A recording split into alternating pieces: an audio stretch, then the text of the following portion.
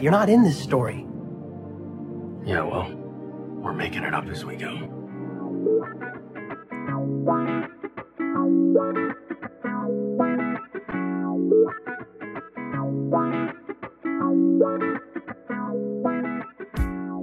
Welcome to Making It Up As We Go, a Destiel fan fiction anthology podcast.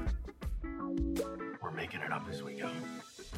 I'm your host and reader, Nerdy Nerdenstein, but you can call me Katie. The story is ours now. You can't have it back.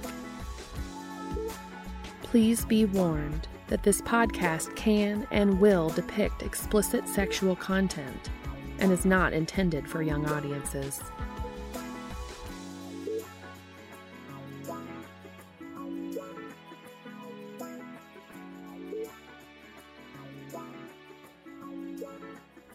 Hello and welcome.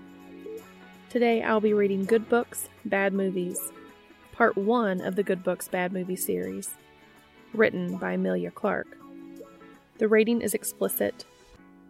The pertinent tags for today's fic include alternate universe bookstore, banter, sexual tension, makeouts, oral sex, morning sex, rimming, anal sex, hopeful ending, top cast, bottom dean.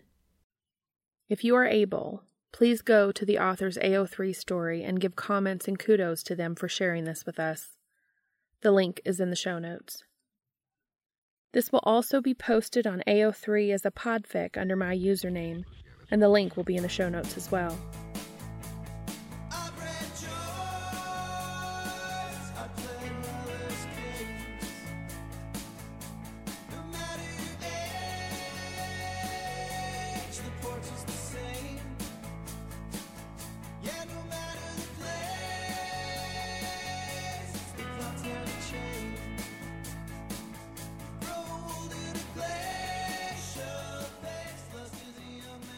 Good Books, Bad Movies.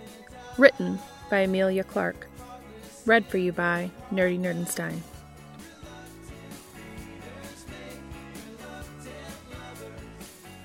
Summary. Castiel Novak is an award-winning, heavily tattooed writer of dark fantasy. Think China Miéville. Dean Winchester runs a quirky book/video store called Good Books, Bad Movies. There's a reading, some lit nerd flirting, and eventually smut amongst the shelves.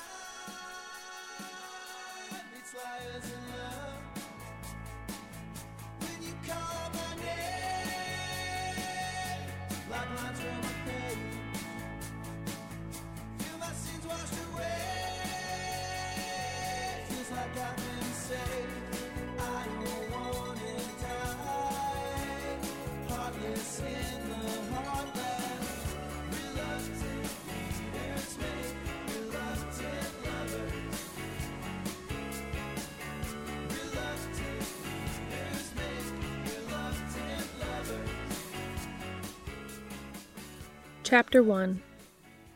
Castiel Novak's 3 published novels had garnered 2 Hugos, a Nebula, and a World Fantasy Award. He was also a regular fixture on the Tumblr Fuck Ya Hot Nerds, where readers of all genders posted and reposted paeans to his arresting blue eyes, and speculation on just how much of his body was tattooed, with emoticoned abandon.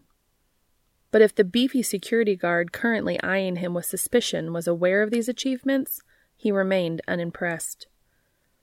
"I'm going to need to see some ID," said the man gruffly. Sighing, Castiel started digging in his satchel. It never failed. Whatever he needed was always at the bottom. He knew he didn't look like a sci-fi author. It was his arms, he thought, sinuous with muscle and covered from wrist to shoulder, and yes, beyond, with vividly inked scenes and patterns and quotes. Add the silver rings in his left ear and his penchant for leather pants, and he looked more likely to beat the crap out of most of this convention's attendees rather than be a featured speaker. He found his wallet and a creased schedule. "Look here," he said, brandishing the paper. "Room 12, 2:30. Optimism versus Pessimism in SFF. Castiel Novak in conversation with Connie Willis. That's me and Connie Willis. Still skeptical, the guard checked the name on his driver's license, gaze flickering between the unflattering picture. Everybody's license photo looks like a mugshot, but Castiel's looked like he had been dragged in after setting fire to an animal shelter on the day of the orphanage field trip. And the man before him. "Let me guess, you're Pessimism. All right, come on in," he said grudgingly. "Thank you," sighed Castiel, checking his watch. Great. Now he had to run across the whole complex to get there on time. Cons were getting to be more trouble than they were worth. He would talk to his publicist, see if he could do some smaller readings this tour, at weird little bookstores like the ones he haunted as an awkward teenager. He missed the smell of used paperbacks.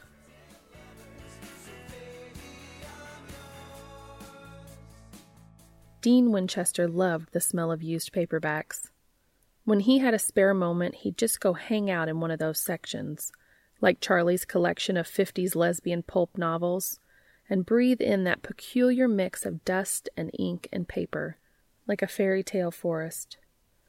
Of course, owning a bookstore meant he never had a spare moment ever.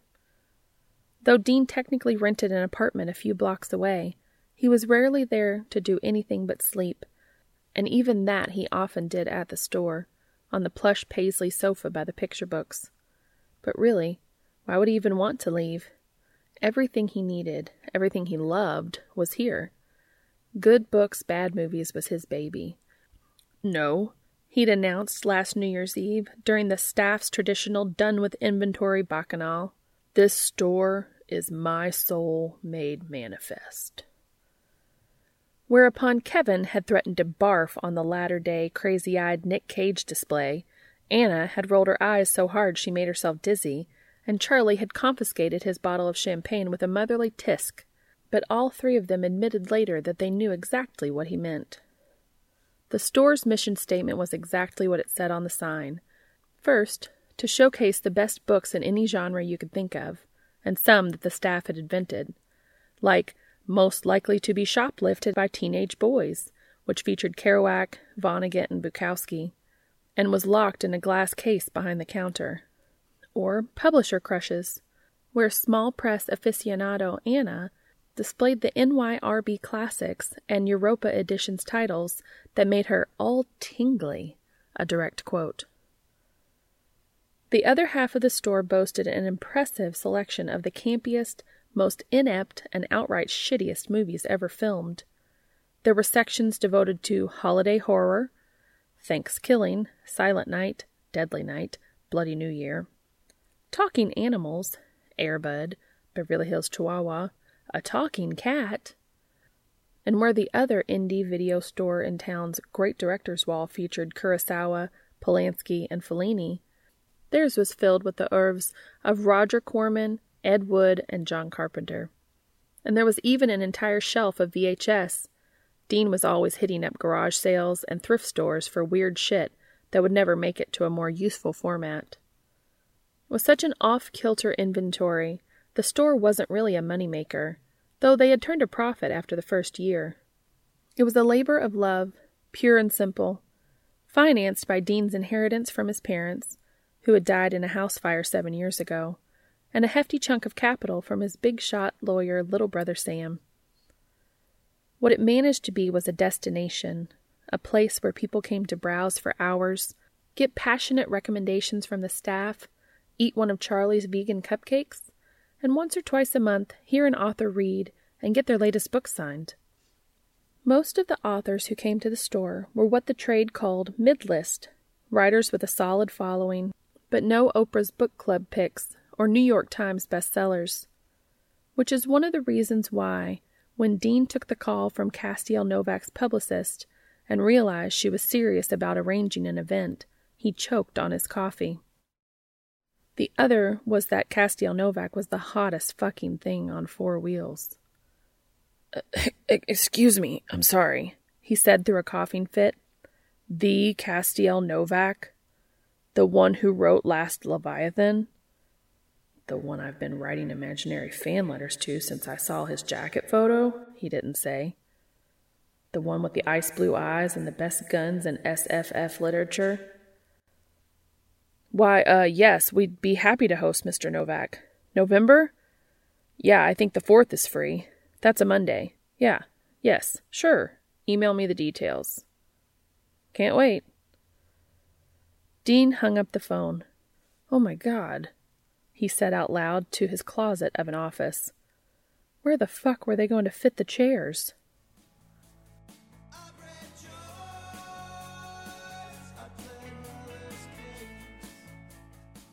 Chapter 2.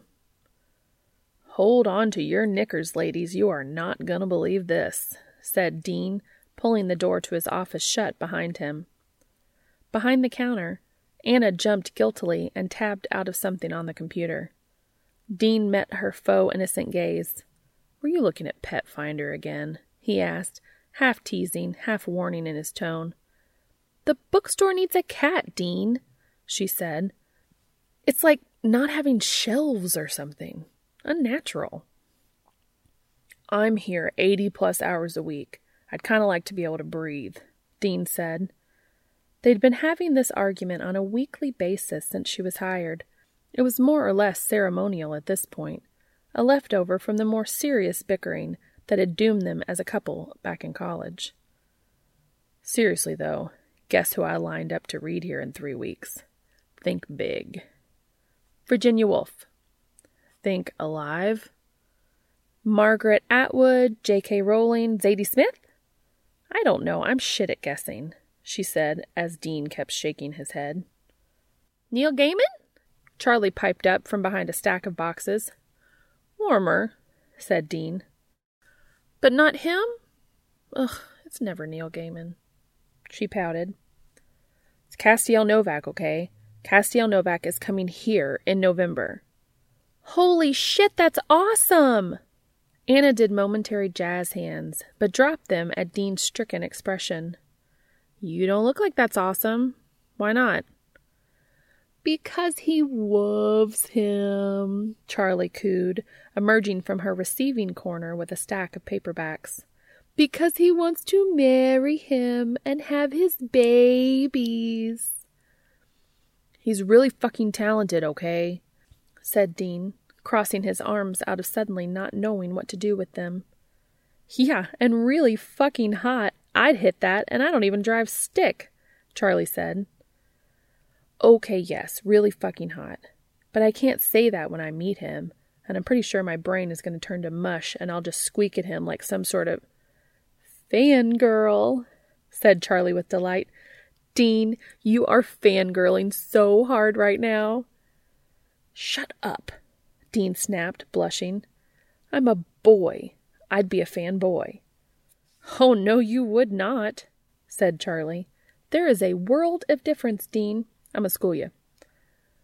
Fanboys are the assholes who talk about continuity errors at cons like they're part of the story. They're the ones who can tell you all the technical specs for the Enterprise D, but don't care about Wesley's sweater collection. A fangirl not only cares about the sweaters, she knitted herself a replica of the stripy one and a matching one for her dog. Ahem, she pointed at herself. Because greatest sweater ever. Fanboys are obsessed with things. Fangirls are obsessed with people. Do you deliver this speech often? Anna asked. It's surprisingly cogent for you. Charlie stuck out her tongue. It's like your anti-Amazon rant, a cause near and dear to my heart. Hey, boss man here. Crisis. Pay attention, said Dean. Fangirl or not, he's the biggest name we've ever had here. We're going to need our fucking ducks in a row. I don't want to look like any more of an idiot than I have to. Yes, sir, Mr. Winchester, sir, said Charlie in a mock salute. Seriously, it will be awesome. Your big deal author crush is going to be blown away. And if she paused an unnecessarily nanosecond between the last two words, well, that was probably an accident.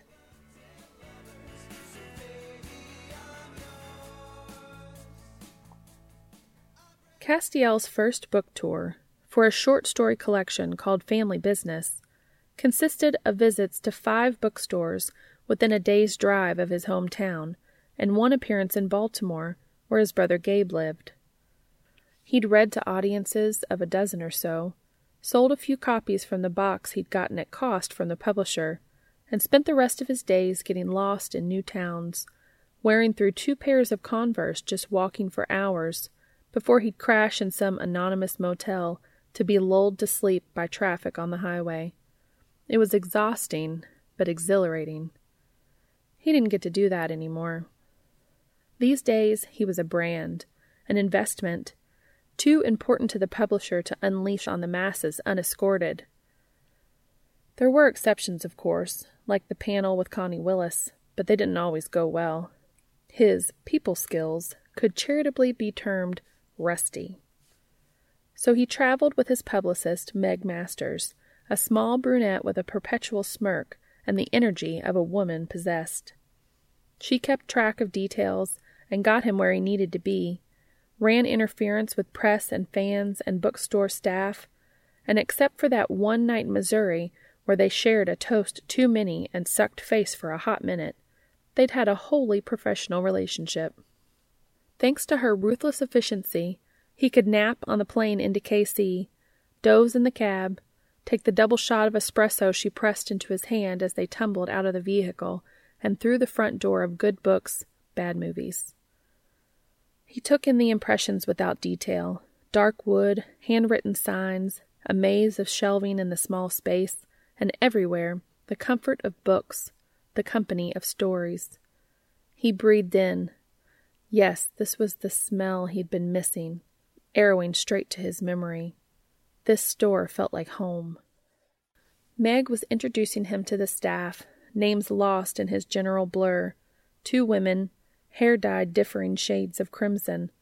One wore all black, and the other a t-shirt proclaiming, "I heart Doctor Who." A young Asian man in khakis, dark circles under his eyes. "And this is the owner, Dean Winchester." Castiel extended his hand mechanically, met the other man's eyes, and froze. Castiel had met a lot of bookstore owners. They'd run the gamut from sweet but skeptical little old ladies to the red-headed Brooklynite who shoved up the sleeve of her cardigan to compare tattoos. He had never, ever met one as ridiculously good-looking as Dean Winchester. He was tall and leanly muscular, with short dark hair and hazel eyes shifting towards green, and a full, graceful mouth like a kiss at rest.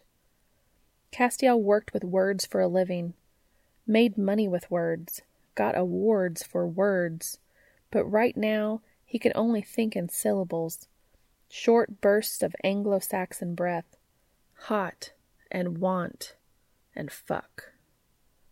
Desperate to distract himself from that face, Castiel flicked his eyes down to Dean's t-shirt, gray and orange, the fiery cover of Ray Bradbury's Fahrenheit 451. "It was a pleasure to burn," he quoted abruptly. "What?"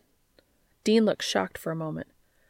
"Oh, my shirt. Yeah, we sell these, different covers of classics. I thought dystopia seemed appropriate." "Right," said Castiel, then forgot how to speak again as Dean smiled. He realized suddenly he was still holding the other man's hand.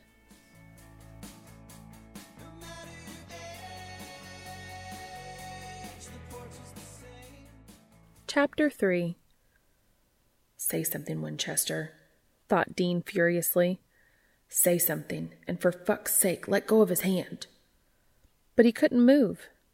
Photos could capture the color of Castiel's eyes, startling blue, like a Siamese cat's, but not their intensity. The author's gaze was piercing through him well, the last time someone looked at Dean like that, he got laid. Which could not possibly be what Castiel intended. It had to be Dean's overheated imagination, worked up to a fever pitch by weeks of teasing from the staff. "We're just going to lock you in your office with him and a bottle of lube," gloated Charlie. And when Castiel didn't drop his hand, but slid his own slowly from Dean's grip, fingers curling softly against his palm. That was also his imagination. Totally normal. Nothing to see here. Damn it. He could feel Charlie's smirk behind him. Okay, said Castiel, and again, video could duplicate the timbre of his voice, but not the way it resonated through Dean's whole body, ringing him slow and deep like distant church bells. Where do you want me? Bent over the counter, up against the shelves, holding me down while you fuck my brains out, Dean thought, and said, we really don't have a green room. You want to stow your shit in my office? We're aiming to start in about an hour and a half. Browse if you want to, or have some dinner. There's a good cheap Indian buffet a couple doors down. Sounds good, said Meg, taking the author's elbow and steering him in the direction Dean pointed. This time there was no mistaking it. The glance Castiel threw over his shoulder toward him was hungry in a way that had nothing to do with tikka masala. One of the girls let out a little whimper. Who, Dean couldn't say. Jesus, Mary, and Joseph, Anna hissed once they were safely out of earshot. I need a cold shower. What? Said Kevin. Ugh, straight men, huffed Charlie. Did you seriously miss the epic eye-fucking just now? That right there was enough UST to launch 1,000 tumblers. Oh, that, Kevin deadpanned. Yeah, dude, you should probably hit that.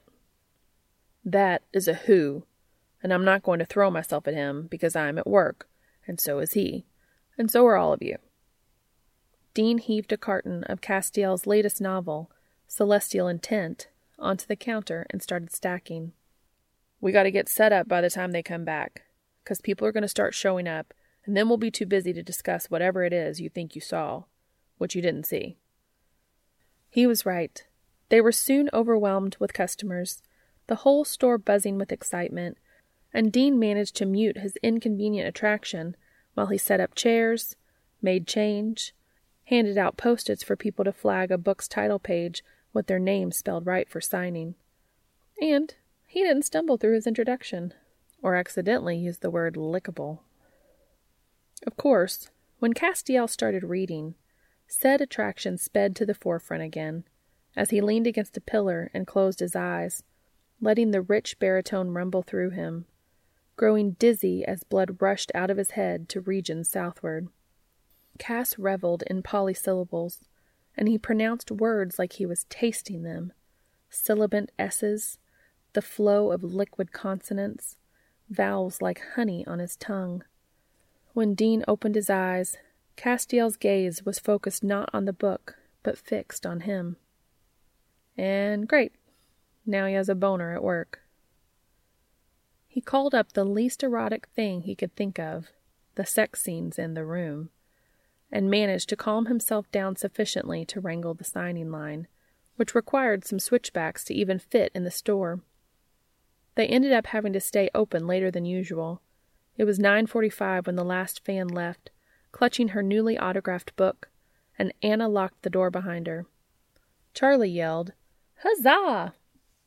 and headed straight for the computer to find an 80s Pandora station and crank it up. Dean grabbed a 6-pack of Boulevard from the mini-fridge in his office and passed it around. Meg demurred, but Castiel grinned and took an IPA, raising it in toast with the booksellers.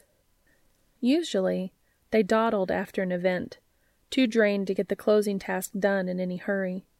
Tonight, Dean's staff was suspiciously quick in their duties, stowing the chairs and cleaning in record time.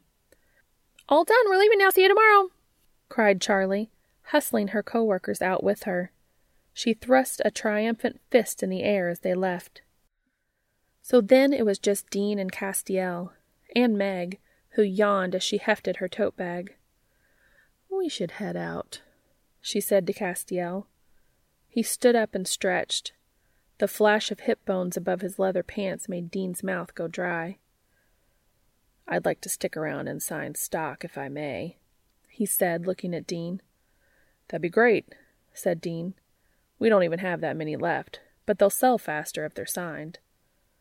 "You can go ahead and go," Castiel urged Meg. I can find my own way there. She frowned. This isn't New York, you know. There aren't cabs on every corner. I'll drive him, Dean said suddenly, too loud. I mean, it's no big deal, really. You can go get some rest. Meg shrugged. Whatever. We're at the Crown Plaza. 5 a.m. wake-up call. I'll see you tomorrow. Dean locked the door again behind her, puttered about the store, closing blinds, and putting misplaced books back on shelves. Castiel took the stack of unsold books and a Sharpie over to the sofa and started scribbling in them. Hey, Dean, he said after a moment. Dean didn't turn around so he could make an articulate answer instead of staring. Yeah, what's up? Here, I wanted to sign a copy for you, Castiel said. I mean, you probably have the ARC, but... Oh, hey, that's great, thank you, stammered Dean, walking over to take the copy Castiel was holding out almost timidly. I'm going to go count down the register. Let me know when you're done. It was quiet after that, Charlie's tunes having been cut off at her exit, just the scratch of Castiel's pen on paper, and the chime of coins as Dean counted. The book sat next to him, and finally he couldn't resist. He had to see what Castiel wrote. Probably just, to Dean, Castiel Novak. But some authors had little tags or doodles they liked to add. He flipped to the title page and read, Dean, I am leaving town in approximately 7 hours, and I would like to spend as many of them as possible reading your body like a book. Cass. Whereupon Dean dropped a 700-page hardcover on his foot.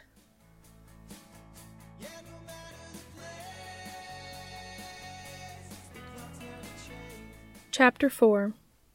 Cass heard the book drop, and the muttered, "Motherfuck," that followed. He kept his eyes fixed on the page before him, fervently hoping he had interpreted the other man's stares correctly. Dean came out from behind the counter, leaned against it in faux nonchalance. So, you go by Cass? I do sometimes. That's nice, I like it. Dean's whole being seemed just on the verge of motion, like a runner waiting for the starter's pistol. What you wrote, you meant it? I did. Cass leaned back on the sofa, deliberately moving his gaze down Dean's body. Where this bravado came from, he'd no idea. Despite his carefully cultivated badass exterior, he was generally shy in social, and especially sexual, situations. But Dean was making him bold. Stammered Dean. You do this at every stop on tour, I'll bet. No, not at all. Actually, I've never done this. That's why I had to do it in writing. I'm so much better with that than saying things out loud. Dean took a step forward, looked down at his feet as if considering another. Why then? Why me? You mean besides that you're gorgeous? Dean didn't look up, but Cass could see the beginnings of a smile. I'm going to use the most pedestrian, vague adjectives. I can't help it. You're amazing. This store, what you've built, I can look around and I can learn who you are just being here. It's like I can see into your soul, and it's a beautiful, shining thing. I want to dive into it. And sex is the only way I know how to do that. They were staring at each other now, their gaze threaded on one double string. Fuck, Cass, said Dean. What am I supposed to do with that? Just come here, said Cass. Please. Dean whimpered, actually whimpered, and crossed the room. He wasn't even fully seated before Cass was on him, one hand clutching Dean's t-shirt over his heart, the other sliding beneath the hem, running feather light along his stomach and side. He pulled him in and kissed him. Dean's mouth was lush and yielding as a just ripe peach, and he gasped as Cass pushed his tongue past his lips, brought his hand up to tangle in Cass's hair. Already impatient, Cass rucked Dean's shirt up past his ribs, sliding his palms over every inch of skin he could reach. He found a nipple and stroked it hard, drinking in the helpless noises this wrung out of the other man. Dean tried to pull his shirt off without breaking the kiss, which quickly proved to be topographically impossible. Cass laughed and finished the job, then shoved him back against the arm of the couch, pressing one thigh up into his cock where it strained against his jeans. Dean tipped his head back and groaned. Cass took the invitation to lick down his jaw and bite softly at his neck where his pulse fluttered just beneath the surface. What's this?" asked Cass when his mouth skimmed over Dean's pounding heart. "You've got a tattoo." It looked like an antique piece of construction equipment, drawn in muted grays and given a cheery face. It's Mary Ann," said Dean. Cass looked blank. "It's from a kid's book. Mike Mulligan and his steam shovel? Mary Ann's the steam shovel." He blushed. "It was my first favorite book, when I was 3. When I opened the store, I wanted to do something permanent to commemorate it, and this is what came to mind." "You are fucking adorable," Cass growled, and attacked him again, tugging open the buttons of his fly and kissing down his stomach. "Wait," Dean said in strangled tones, as Cass's teeth picked at the elastic waistband of his boxers. Wait. Surprised, Cass looked up into Dean's lust-glazed eyes, which shifted away from him in embarrassment. You blow me, it's going to be over too fast. It's been a while and I'm out of practice." "Poor thing. That's fine, we can do something else." Cass crooked an eyebrow. "Suggestions?" "Let me do you, okay? But not here. Somewhere else in the store." "Why?" "Because we do story time on Tuesdays, and I'm not going to suck you off on the same piece of furniture I use to read Nefflebunny to preschoolers." "Makes sense. Where then? Do you have an erotica section?" Dean laughed. "Not really. There's some erotic thrillers over on the video side, but they're not actually sexy." Half sitting up, he scanned the store. Cass, less than helpful, started nibbling at his neck again. "Fuck it," Dean said after a minute of that. "Just lean back against the counter, I don't care." He sprang to his feet, pulling Cass up after him, and backing him clumsily across to the front counter, where Dean dropped to his knees and slid his hands up the inside of Cass's thighs. "Fucking leather pants. I am a walking fucking cliché for finding these so hot." "I'm glad you like them," Cass managed to say, the sentence trailing off into a gasp as Dean unzipped his fly and yanked his pants and briefs down to mid-thigh. His cock bobbed free, Dean's breath on it hot, as he leant forward and licked a stripe up the underside, curling his tongue around the head a few times before swallowing him down. Bracing himself against the counter, Cass gave himself over to Dean's practiced attentions, a perfect mix of flickering tongue and surrounding mouth. Keeping his thrust shallow grew more and more difficult, until Dean pulled off of him with a slurp and said, grinning, "Go for it. I can take it." Cass groaned and sped up, hitting the back of Dean's throat as he drove deeper. Dean's hands tightened reflexively on his hip bones, but he didn't move. He just looked up to lock eyes with Cass as he fucked his face. His eyes were somehow greener now, Cass noticed, and then came hard, babbling curses and endearments and Dean's name. Dean sucked him dry with relish and stood up to crash their mouths together, and Cass stuck a hand down his pants, barely closing around his cock before Dean came all over both of them, dropping his head to Cass's shoulder with a groan. They swayed there, panting for a minute. "Out of practice, my ass," said Cass. Dean let out a noise best described as a mewling giggle. "Thank God," Cass thought, "my adjectives are coming back," and gave Cass's ass a hearty squeeze. "I think I got cum on your leather," he said apologetically. "So I'll get 'em dry cleaned." said Cass with a shrug. "You've got a bathroom, right? I want to clean up a little." Sure. Me too, and, then I guess I can drive you over to the hotel?" Cass ran a gentle finger over Dean's cheekbone, trailed it down his jaw. "Drive us," he said. "You're going to stay with me, and I'm going to fuck you in the morning."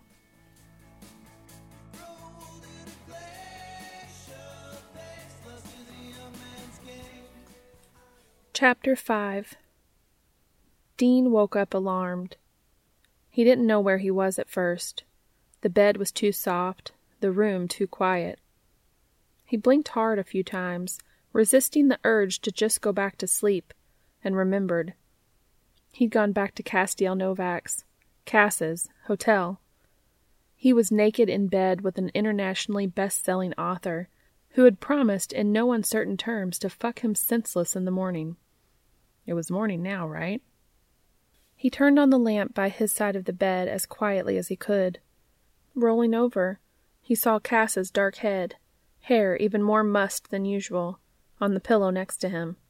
Right next to him, in fact, meaning they took up less than half the king-size bed. The room had gotten warm overnight, and Cass had pushed the sheet down around his hips, which meant Dean could see the full panorama of his tattooed back and arms, only glimpsed last night. There were trees, flowers, fabulous beasts, a phoenix, a chimera, Odin on his 8-legged horse, Sleipnir, a cherubim, all wings and eyes and fire. His whole right bicep was taken up by a giant octopus intertwined with a human skull. And everywhere in between, everywhere they could be crammed in, were words, scraps of poetry, quotes from novels, not all in English, some illegible, even overwritten by later tattoos. Dean's breath caught at the sight of the line scrolled along one shoulder blade. It was a pleasure to burn. He reached out to trace it with his fingers, and Cass's shoulder twitched. Dean smiled and moved his hand over Cass's illustrated torso, down to grab his ass. It was an excellent ass, fleshy enough to be a handful, but sleek and powerful beneath the surface. Dean imagined how those muscles would flex beneath his grip as Cass pounded him into the mattress, and was immediately fully awake and erect. "Hey," he hissed into Cass's ear, nipping at the base of his neck. "Wake up." Cass made a despairing noise and rolled over to face Dean without opening his eyes. "Don't tell me you're a morning person," he muttered. "No, I'm a middle-of-the-night person. It's 4 a.m., Dean told him. Cass groaned the unhappy kind of groan. "Shit, I have to get up in an hour." "All the more reason," said Dean, "for you to get up now so you can put that delicious cock in me." A happy groan this time. "Keep talking like that and you're on." "Good." Dean cupped his chin, and they were kissing again, slow and sleepy on Cass's part. So Dean took the lead, pushed his tongue deep into the other man's mouth, and tugged on one of his nipple rings, which had been an awesome discovery during some furious dry humping in Dean's Impala after they made it to the parking garage. Cass soon warmed up, licking into Dean's mouth eagerly. He rolled onto his back and urged Dean on top of him, so he could thrust his stiffening cock against Dean's own. "Do you mind doing all the work?" he asked, punctuating his words with a heave of his hips that made Dean whimper. "All of it? Yeah. Most of it? No," said Dean. "I'll ride you like a drunk girl on spring break rides a mechanical bull." Cass stared up at him in horror. "Look, I don't want awards for my metaphors, okay? I'm just saying, fine, I'll handle the heavy lifting, as long as you don't actually doze off." "You have my word as a card-carrying member of the SFWA," said Cass solemnly. "I will not fall asleep while I'm fucking you." "Oh, shit, do you actually have a card? Can I see it?" "If you want. It's in my wallet, which you will find in the blue duffel bag on the couch, along with the condoms and lube you're about to fetch." Dean hopped out of bed with alacrity. "This bag, right?" he asked with a glance over his shoulder. Cass had propped himself up on one elbow and was watching him through heavy-lidded eyes. Dean grinned and bent over farther than necessary, shaking his ass like a showgirl. Cass laughed. "I think I'd like you if I knew you, Dean," he said, "in more than the carnal sense." Dean stopped mid-rummage, heart in his throat. "Come on, don't say that." "Why not? It's true." "Doesn't matter if it's true. It doesn't change anything," Dean said as he tried to cover his consternation by returning to his search. He turned, supplies in hand. "You're leaving in what, 45 minutes? Then we'll never see each other again. So this is just what it is. It's a hookup. It's fun, and then it's over. Shouldn't go any deeper than that." "Why not?" Cass asked again. "You're saying sex is less fun if I like you? I'm sorry, I can't help it." "No, of course not. Knowing me, though, you don't know me, and you're not going to, so it doesn't really matter whether you want to or not." "Who says I'm not going to?" Our lives? Our responsibilities? I've got a bookstore in Overland Park, and you live somewhere in Illinois, right? I have to run good books. You have tours and cons and writing brilliant novels. Tonight's it's just like something you'd write about. Like a pocket dimension, where we can just step outside of space and time for a minute. But we have to go back. Dean sat down on the edge of the bed, feeling utterly defeated. "Dean, lie down. Come back here," said Cass, his voice suddenly commanding.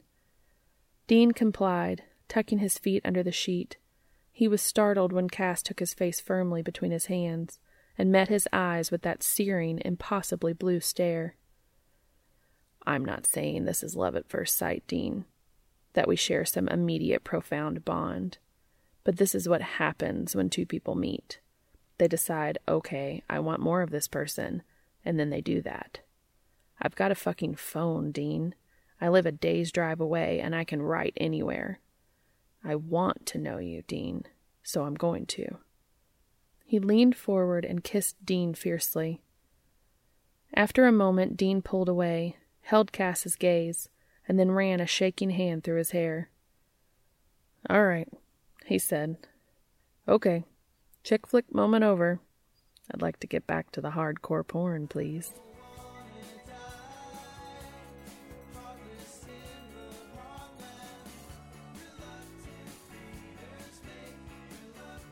Chapter 6. "Gladly," said Cass, and surprised Dean by pinning him on his back and grinding his cock to life against his thigh. Dean's head spun as blood rushed downward. He arched his back into Cass's weight, trying to lift himself up and failing utterly. Those muscles weren't just for show. He was pretty sure Cass could keep him from moving at all if he wanted to, which was incredibly fucking hot. He said weakly, while Cass licked up his neck from where it joined his shoulder. "I thought you wanted me to drive?" "I do eventually," said Cass. "But if I'm going to get to know you, I may as well start with how you taste." He sealed his lips to Dean's, drove his tongue deep into his mouth, lips and teeth ravenous, dominant. Dean was breathless when he finally pulled away a half-inch. "Okay, so what do I taste like?" he panted, dazzled by Cass's eyes gone hazy with desire. "Like you went to bed without brushing your teeth." Dean laughed. "Yeah, and you taste like that, but also curry." That's morning sex for you," chuckled Cass into his jaw.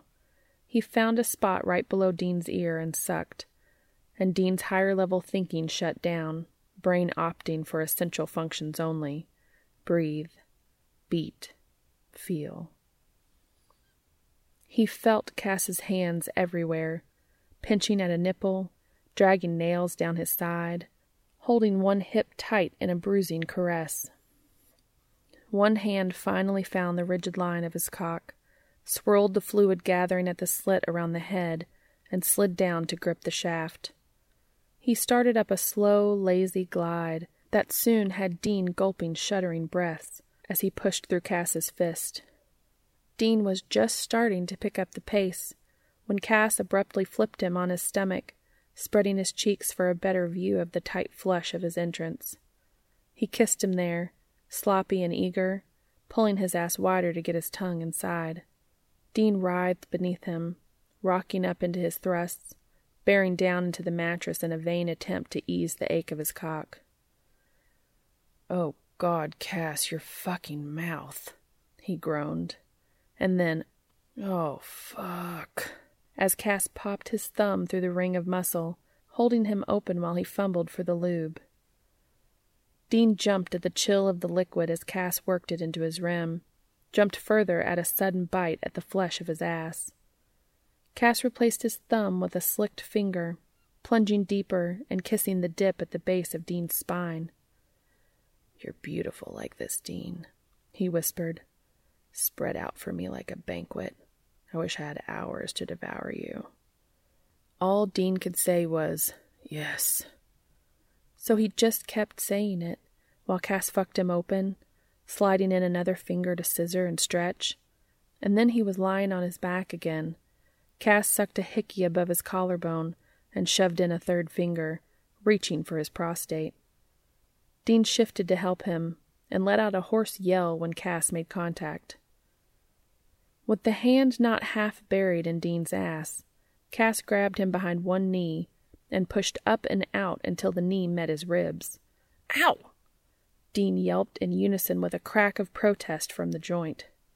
Sorry, said Cass, releasing his leg. "I haven't been that flexible in a decade," said Dean ruefully. "Here." He grabbed a throw pillow and slipped it beneath his hips.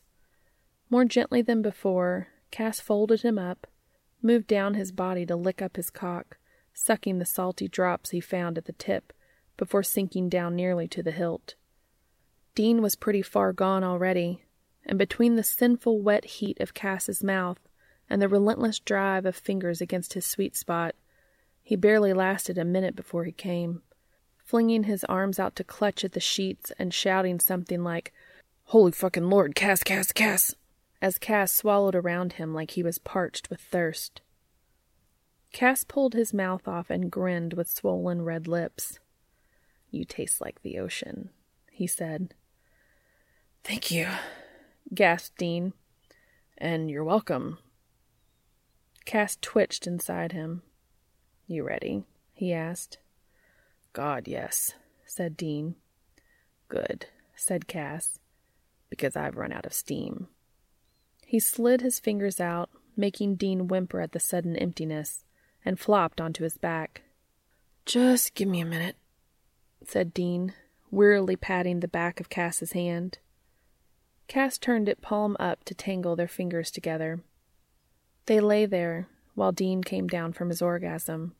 Cass idly rubbed his thumb across Dean's knuckles, the innocent caress sending tense little shocks through Dean's nervous system.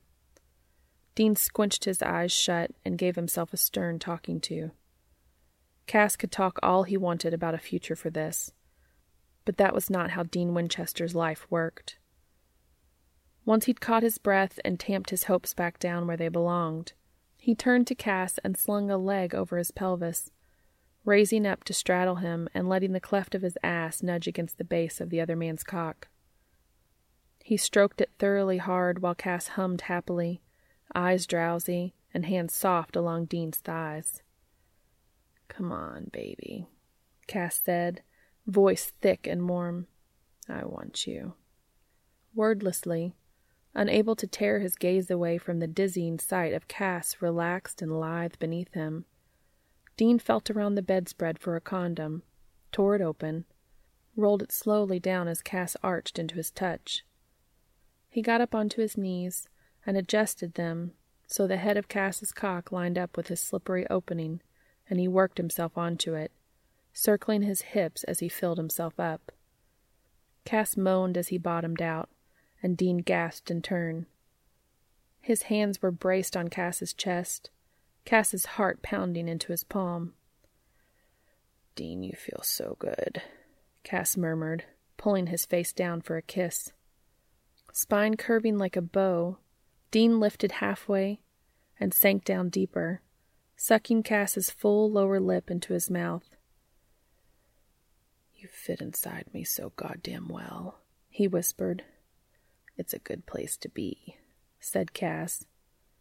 Dean began to grind, unconsciously moving in time with Cass's heartbeat, Cass's hips rolling gently in answer.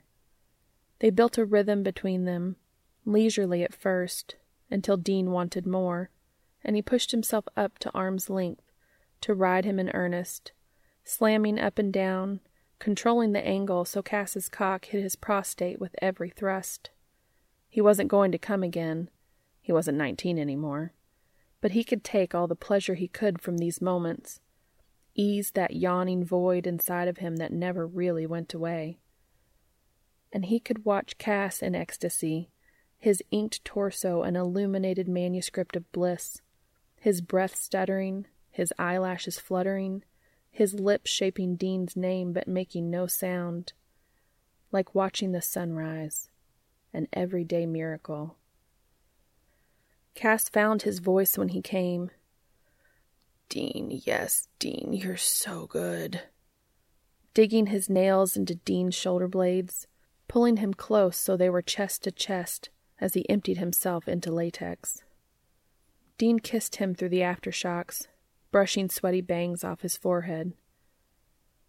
"Thank you," he said. "Thank you so much for this." "Any time," said Cass. "What time is it?" 20 till. Do you want a nap or just get up? We could shower." "Sounds good." Their shared ablutions possibly left some parts of their bodies unattended.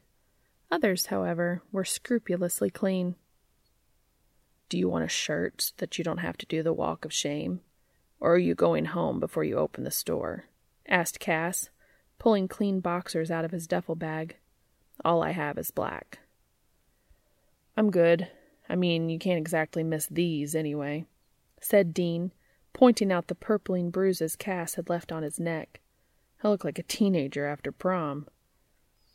"It's a good look for you," said Cass, leaning in to nip at his handiwork. "Meg's gonna knock on my door any minute, though.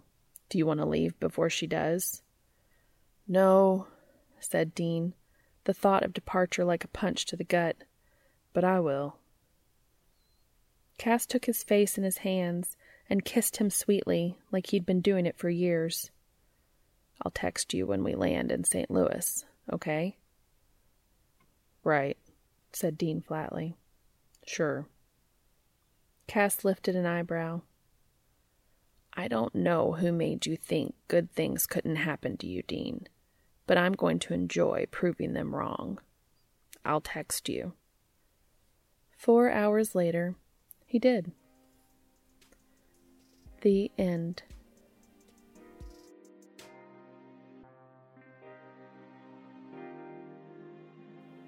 Thank you so much for your support. You can contact me on Twitter, Tumblr, or by emailing me at makingitupaswegopod@gmail.com. As always, thank you so much for listening.